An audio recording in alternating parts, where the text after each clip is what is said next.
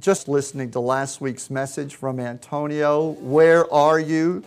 That was awesome. If you weren't here, by the way, I wasn't asking Antonio where he is. He's right over there. But that was the name of his message, Where Are You? And boy, I'll tell you what, I could hear the voice of the Father speaking through his message to my heart, where are you? I hope you felt the same way. I think a number of you did. You communicated that to me. It was awesome. It was really great. Hallelujah. As it should be every time we gather. Praise the Lord. All right.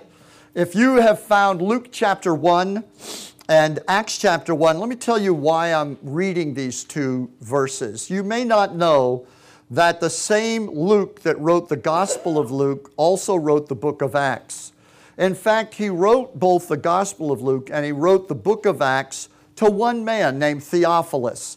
Now, we don't know anything about Theophilus other than he was probably a person of importance, of nobility, whatever the case was.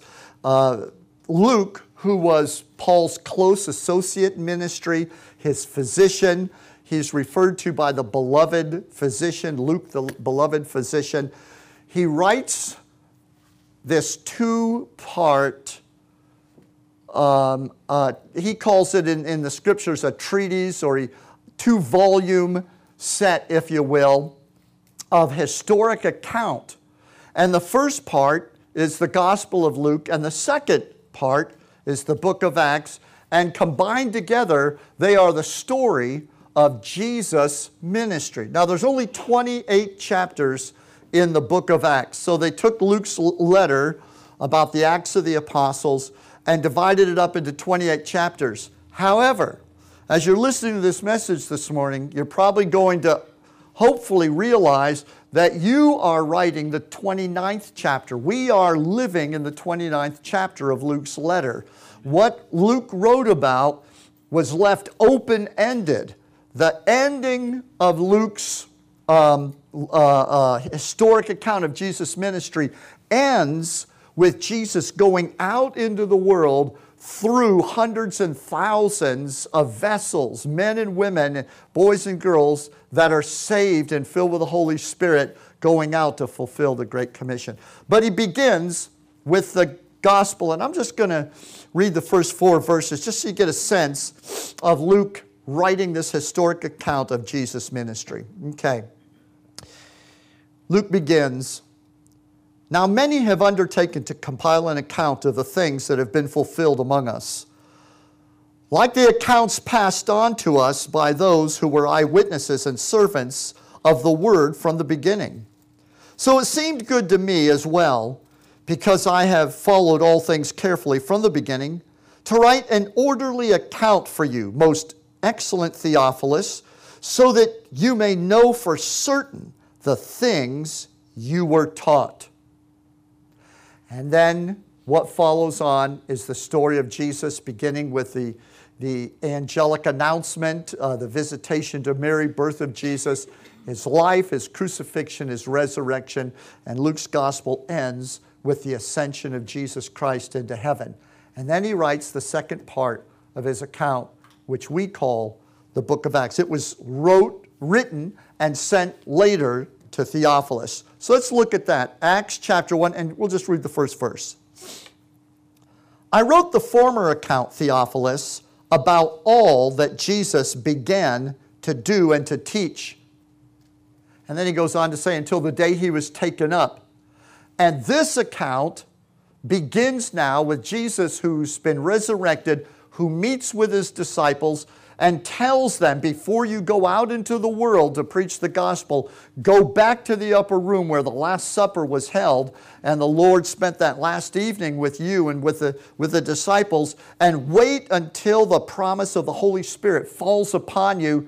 You'll know why when it happens, and then once that happens, you can go." Matter of fact, once that happens, and it did on the day of Pentecost, and the Holy Ghost fell, they were all filled with the power of the Holy Spirit, you won't stop going. You won't be able to keep yourself from going. Praise the Lord. So he begins the second letter, and notice that opening line, I wrote the former letter to you, Theophilus, about all that Jesus began to do and to teach. So, in the mind of Luke, who's writing the account of Jesus' ministry, Jesus' death and resurrection did not end his ministry. It was only the beginning. And so when he, after the death of Jesus, writes this second letter, he says, I wrote to you before only about what Jesus began to do. So the book of Acts is what? The book of Acts is the continuation of what Jesus is continuing to do. And you, my friends, are the 29th chapter. Jesus is continuing to do what he did in the Gospels. He's continuing to do that today. Now, I don't know about you. Maybe you were raised in a church before you actually got saved, became a Christian. Maybe not, I don't know. But because of my atheist background and having absolutely not a shred of exposure to any religion, any Christianity, anything like that before the night that I actually got saved, to me, it was absolutely astounding and compelling to realize that what I was reading about Jesus saving men and speaking to them like he spoke to Peter and says, oh, don't worry about your failures. From now on, you're not going to just catch fish, you're going to catch souls. And how that he worked through his life and after Jesus died and rose from the dead, Peter was seen walking through the streets, and as his shadow would pass over people who were lame and crippled, they would get healed. So it was very evident that Jesus was continuing to do everything he did in Matthew, Mark, Luke, and John. He absolutely continued to do it, except now it was multiplied. It wasn't just happening through the one person, Jesus. Everywhere the religious leaders went to try to stamp out that fire, they just multiplied. And now Jesus is everywhere, healing the sick, raising the dead, and signs and wonders and miracles are continuing. They thought if they just put that one man down and get rid of him, this is going to end it. And all it did was multiply it. Amen. So when I first got saved, I don't know about you, but I was absolutely in the grip of that thought. Wow, that's me. God is wants to do through me what I'm reading about there. So, like I said, I think sometimes when people have a religious background, it inoculates them from the truth. They get saved, but they have a little inoculation. The truth doesn't really impact them. They read it like oftentimes we read the Bible. We even know what it's going to say next, so we just kind of read over it quickly. And it doesn't really impact, it doesn't penetrate. But this morning, something needs to penetrate, something needs to impact upon our hearts for us to realize that what Jesus began to do, he absolutely expects us to believe that he wants to continue it. Nothing should have changed between 20 centuries ago and today. That's a lot of time in human history, but it's a blink of an eye to God. The Lord is leaning in the same direction, doing the exact same things. Nothing has changed.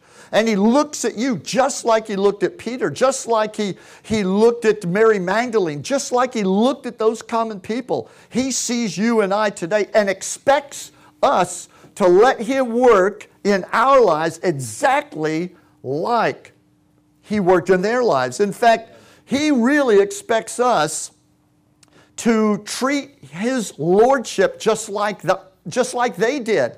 They went wherever the Holy Spirit led them. They did whatever the Holy Spirit led them to do. And so instead of reading about these great things and praising God and saying God is awesome because we're in the rearview mirror seeing all those awesome things he did, so we know he's able to do it, but we have no expectation of him doing that today. Instead, we need to be in fear and trembling in the grip of saying, God expects to do these things through me. Don't worry about the pastor. Don't worry about somebody else. Don't worry about the people you think are spiritual. You All that you read needs to come down upon your own head and your own heart, and you stand before God and say, God wants to speak through me, and God wants to act through me. That's absolutely awesome. So Jesus fully intended to fill the world with vessels through which he would function and continue to produce fruit in his ministry. So in case you haven't figured it out, we're still talking about the 4 F's: fellowship, focus, function, and fruit. This is all about function. Matter of fact, this is where the rubber meets the road. This is what functioning as a Christian really is. In the Gospel of John, the night that Jesus was betrayed and sat down and had the first communion meal with his disciples at that Passover Seder, in John 14, you've heard this verse probably many times, but in context, I want you to listen to all that Jesus said and know that he is speaking to you. I tell you the solemn truth. The person who believes in me will perform the miraculous deeds that I am doing, and will perform greater deeds than these, because I am going to the Father. And I will do whatever you ask in my name, so that the Father may be glorified in the Son. If you ask me anything in my name, I will do it. So when we come in the name of Jesus, not approaching saying Jesus, but when we come into that name Jesus refers to the kingship, the lordship of God. And when we come and bring our lives and worship him, honoring him in his lordship, our thoughts, our desires, our life begins to be conformed to the will of God. He said the result of that is you ask whatever you will, and I will do it. You will see my authority moving through you. As my son would spend the night on the mountain praying and then go out into Capernaum or the cities of Cana and Nazareth and Galilee and minister in the supernatural demonstration of the power of the Spirit, so you, when you get apart with me and you come before me, I will speak through you and you will operate in my authority. That's what Jesus is saying to the disciples. The deeds that I do, the works I do, you shall do if you believe. Now, one of the things I saw right away is that his idea of what believing is and the modern Christian idea of what believing is has changed. Something has dramatically changed. We think if we get people to just take a Bible and say, I believe this, or make a confession, I believe this, but their believing caused them to move mountains. Their believing caused them to be used by God and for the Lord to manifest through their life. Their believing caused them to walk and act just like Jesus in communion and fellowship with him. And so Jesus said, I tell you the solemn truth. Now, I love the fact that he emphasized the solemn truth, because Jesus looked down through the corridors of time. Throughout the centuries, the past 2,000 years of church history, he saw all of it, the good, the bad, and the ugly. He sees where we're at today. He sees what's real. He sees what isn't real. He sees all the religiosity, and he sees the truth. He sees that field where the wheat is growing and all the tares among it. He sees the whole thing. And he says this word, projecting his vision down through history to you and I today. And he says, I tell you the solemn truth.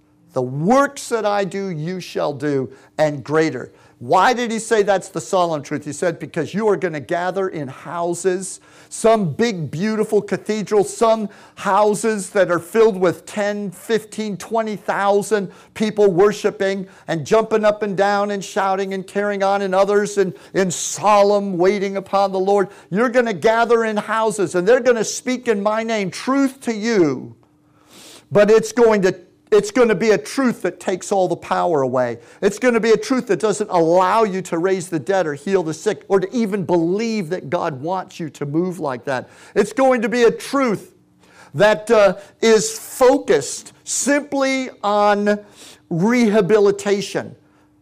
It's going to be a truth that's based on the idea that Jesus came just to bring people out of darkness and back up to a place where God can tolerate them or accept them, and that's what being saved is. He said, but I want you to know the solemn truth. that I've called you way beyond that. I've called you way beyond just being acceptable to God through the blood of Christ. I've called you to be vessels. I have called you to act the way I act and to believe that though you are common and you make mistakes and you trip and fall and sin and get up and come before me, that I still want to use you. I'm not waiting for you to be perfect. I'm perfect enough for the both of us. So this is the solemn truth. That's what Jesus is saying. I'm perfect enough for both. If you really believe that I love you, if you really believe I'm the Savior, then believe this. I'm speaking in your ear and telling you to go next door to your neighbor, and when you return that lawnmower you borrowed, tell them, I want to lay hands on that leg that they just discovered cancer in. God's going to heal you. You can't possibly want me to do that. I'm just letting my light shine. I'm just hoping they'll see Jesus. Can you possibly hear God say to you, I have an assignment for you. I'm telling you to do something. Why should we think that God has changed His character? Because the miracles of healing and deliverance were not manifestations of some special period of time, some ministry, some purpose that evaporated as quickly as it came on the scene. No, those miracles and signs and wonders were an extension of the character of God. They were what God is. He is a healer. He doesn't just sometimes do healing. He is a healer. How can Christians today continue to ram down the throats of people by the thousands, tens of thousands that come into churches that, look, you need to get your life right. Look, you need to please God. Come, we're going to have communion. And then rob from them the joy and the excitement of knowing God wants to use you and move through you in a powerful way. Christians don't even think. They don't even make their minds available to God that God wants to use them. We have created this disgusting religious division that Jesus died to wipe out. That was Old Testament stuff, where you had a priesthood, and they were the only ones that could go into and they were just as sinful as the rest of the people. There was nothing righteous about them. They were no more holy than the common people out there. And by the time Jesus showed up in the Gospels, those guys were walking around like they were walking on air. They're the ones that crucified Him. It was when Jesus threatened to pass miracles on to other people that they said, enough, we got to kill this guy. We got to stamp this out. They wouldn't permit it because nothing in their religion provided or allowed for the almighty holy God to work through sinful people, because they could not believe that God could, when He forgave your sins, that He made you righteous and qualified you enough for the Lord to use you. Today, even in Spirit-filled churches, we sit there and wait for God to send a special vessel along to do something. We don't even believe God to lay hands on our own children or our own husbands and wives and friends. We believe we got to get somebody that's got a special position with God. And I'm not saying that there aren't special positions with God, but what I am saying is Jesus never qualified these statements by saying, this is just for the select special person that I want to use to lay hands upon the sick. He said, the believers, whoever believes in me, I tell you the solemn truth. He who believes in me, she who believes in me, shall do the works I do.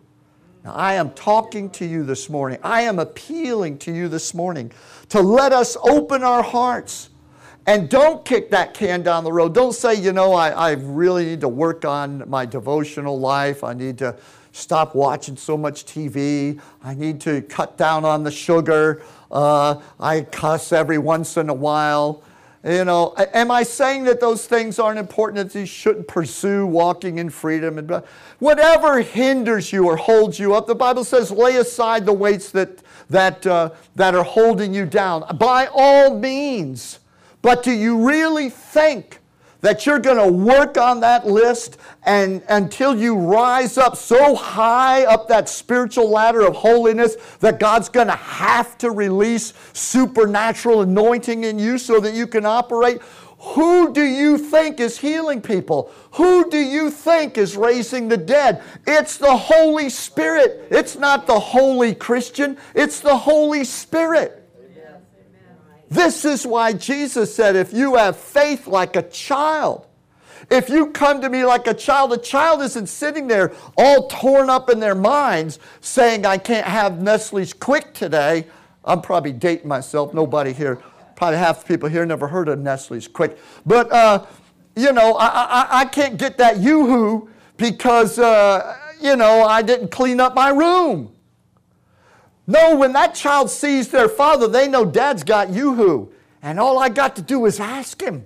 Hallelujah. What is that? That's faith. See, the Lord forgave you of your sins to clear that veil of condemnation so that you could be free to jump in Dad's lap and say, Dad, how about a Yoo-hoo? You see what I'm saying? Glory to God. I know that we struggle with this, but this is why sometimes when you see God using people, you think, that can't be right. That can't be right because I know her.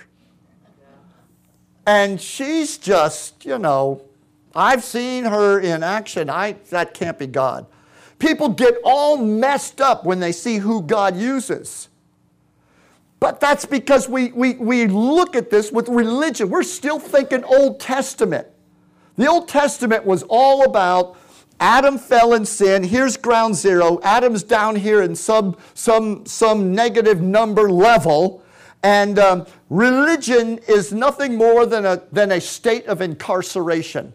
It is the prison that you lock people into while they work off whatever has alienated them from God so that they can rise back up to zero, so they can come back to the point where they're acceptable. But Jesus said, you shall know the truth, and the truth shall make you free. In other words, Jesus starts from the place of acceptance and goes on from there into partnership. I want to ask you the question today. Are you hearing the Holy Spirit? Will you even let the Holy Spirit talk to you and tell you, you give them something to eat? Do you remember when Jesus stood on the hill, 5,000 men? They didn't even count the women and children, sorry. They weren't very politically correct in those days. But so there was probably 15,000, 20,000 people there, and they had a little bit of a sack lunch. And the disciples said, send the people away, they're hungry. And Jesus said, you feed them. Can you imagine being one of the disciples and having Jesus turn to you and say, you feed them? You feed them? And they said, well, all we've got here is that we found this little boy's got a lunch. And you know the rest. You know what Jesus did. And he blessed that food and asked God to bless it. And then he gave it to the disciples. He gave it to the disciples. He said, now go feed them. And the more they passed out, the more it just got filled. And that miraculous, what was that? That was a picture. That was a vision. That was God teaching his disciples. That was Jesus teaching his disciples. This is what your life is going to be.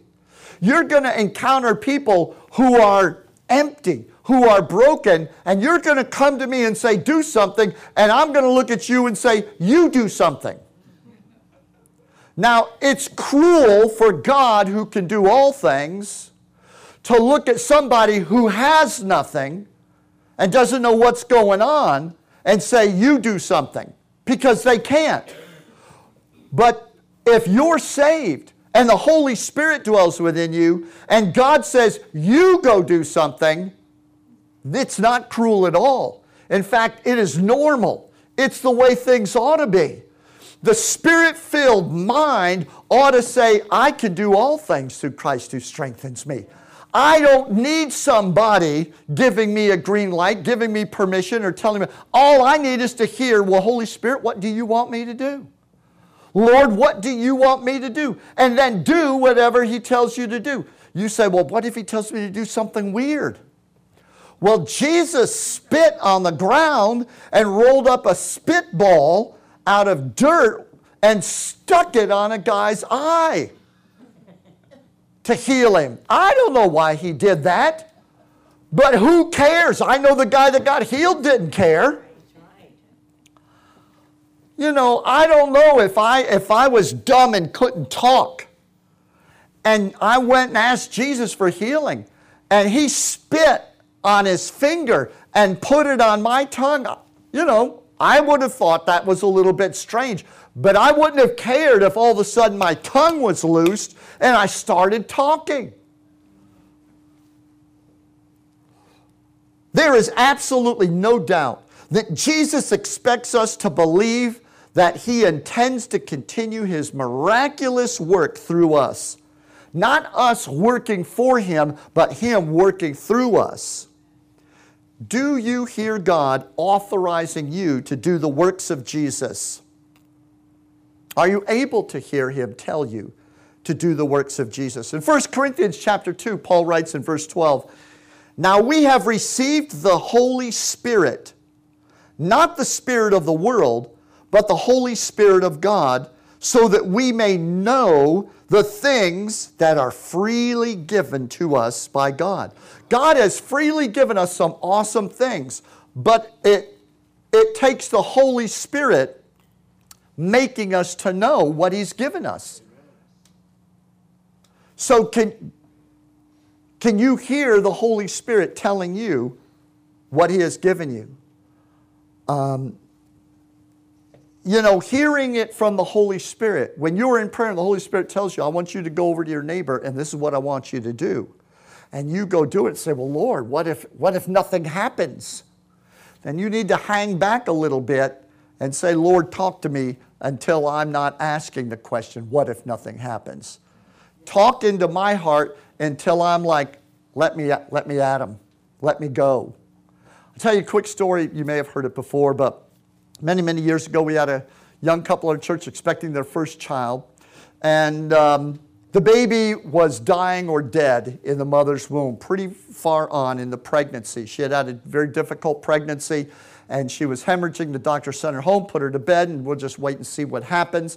And I got a phone call to go and anoint her with oil and pray over her that the Lord would heal her. And I remember going into the room and anointing Sally and praying over her, took one of our elders. And I'll tell you, I was so overcome with doubt, and I was convinced that that baby was dead. I just had no faith whatsoever. I couldn't get out of that room fast enough. The more I prayed, the worse I felt. You just know, I felt like I was laying wooden hands on a rock. So I left there just convinced this is bad. She's going to lose the baby. And a couple of days later, we had church. It was on a Sunday morning. And Sally actually made it out to church. And she was sitting on the front row. And after the service, everybody's fellowshipping. And you know how you can just about see this scene. Some of the girls, some of the ladies, we were all quite young, were gathered around Sally. And they were talking with her. And I could see them praying over her and everything. And they turned around and looked at me. And I was standing maybe 20, 25 feet away. I knew what was going on. I knew they were saying, go get the pastor to pray over you. And I turned my back. I kind of turned like that. You know, and I was thinking to myself, no, don't ask me to pray, because that's how filled with doubt and unbelief I was. Just like, no, I think I've got a word from God that this baby's dead. So, you know, you don't want me praying. But as they began to walk towards me, I at the same time just opened my heart and said, Lord, look, no matter what, this took place in a flash of a moment, but what took place was basically in my mind and my heart saying, Lord, the outcome is in your hands. It's not based on what I feel or what I think. Father, forgive me. Just I'll do whatever you tell me to do. I release myself in obedience to the Lord. That was it. I didn't feel any differently as I was saying that. I just did it out of obedience. Don't you know that the moment they got up to me and began to, tug on my sleeve, Pastor, it was the anointing of the Holy Spirit, but the only way I could describe it was an outpouring of faith, just supernatural faith, just hit me like a lightning bolt. And I turned towards Sally, and I absolutely knew that the Lord was going to heal her, that it was as good as done. So I couldn't run to her fast enough. I was like, I can't wait to get my hands on her, excited about what God was going to do. And so long story made short, I prayed over her, and she was wonderfully healed. Her daughter is alive today, probably has many children of her own, and that was that. And that used to happen all the time. And we knew, and we need to know today, that the Lord is just looking for the person who is willing to say, here I am, Lord, and I believe you can do it. I believe you could do it. And know that it's not based on your holiness. It's not based on how much you know or how right you are. So the Bible says we have received the Holy Spirit so that we might know the things that God has given to us, that we might know. So start listening to the Holy Spirit. Start opening up your heart and say, Holy Spirit, speak to me. Let me know, what do you want me to do? And I'd like to just end with this thought this morning, with this simple exhortation, that Jesus is trying to speak to you. He's trying to speak to me. He's trying to speak to us. He wants to keep doing what he was doing in Matthew, Mark, Luke, and John. Please don't listen to the Pharisees. I'm not criticizing anybody. I'm not putting anyone down. But I beg you, stop listening. If you've got to turn the TV preacher off, turn him off. If you're going to a church where they're telling you that there's no miracles and this shouldn't happen, go before God, ask him to rinse out your mind and cleanse you from all that bad teaching.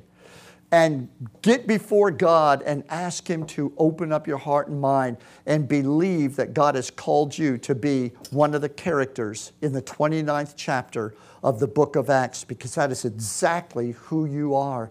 Can you let the Lord speak to you? And I'll tell you, if you study Jesus' ministry, he wanted to open hearts to receive the gospel everywhere he went.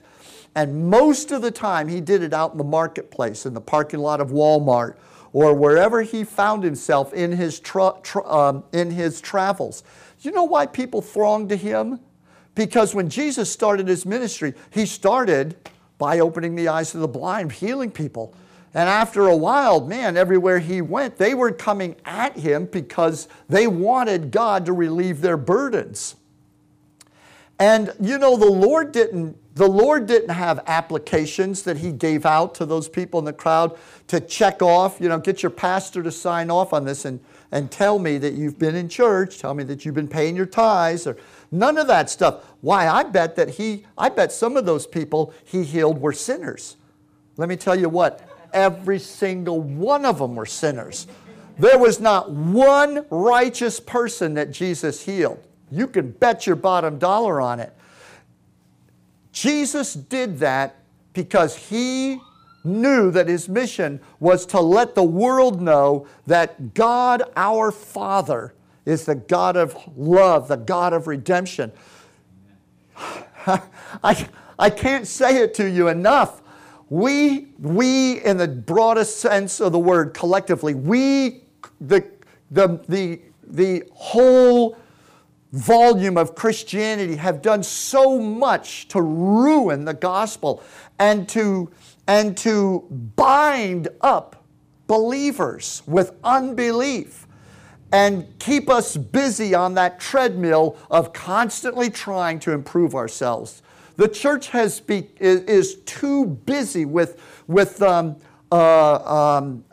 business of what do they call it when you're an addict and you go away to rehab?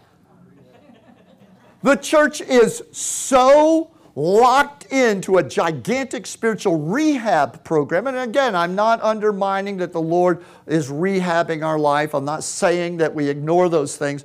But what I'm saying is that when you base everything of significance and importance on your life simply being rehabbed, you know what? You're in a constant state of disqualification. You know what I'm saying? If your daughter came home to you and said, I found a wonderful guy. Oh, we'll bring him to dinner. Well, he can't really come right now because he's still got 3 months on his sentence. Well, he really can't come right now. He doesn't get out of rehab for another year. What would your reaction be? You know what I'm saying? When you're in rehab or you still got time on your sentence, nobody's going to give you the daughter. Do you understand what I'm saying? Nobody in their right mind. And so as long as we keep Christians in jail and in rehab, they're never going to feel qualified to go out and say, in the name of Jesus, rise up and walk. They're not even going to feel that they have a right to seek God for that.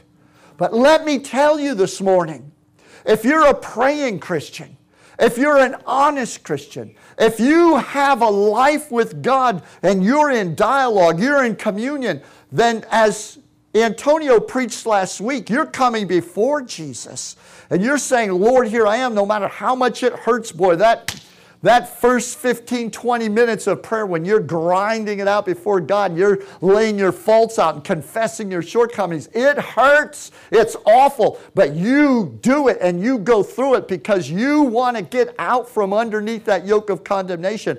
My God, get through, breakthrough. Acceptance in Christ is yours. It's yours. Why has the Lord brought you to that place of freedom? He's brought you there so that you can go out and He says to you, freely you've received, now freely give. Here's our altar call this morning. It's a simple assignment. Stand with me. This is what I would like to ask you to do, beginning this morning, even beginning right now, actually. Would you be willing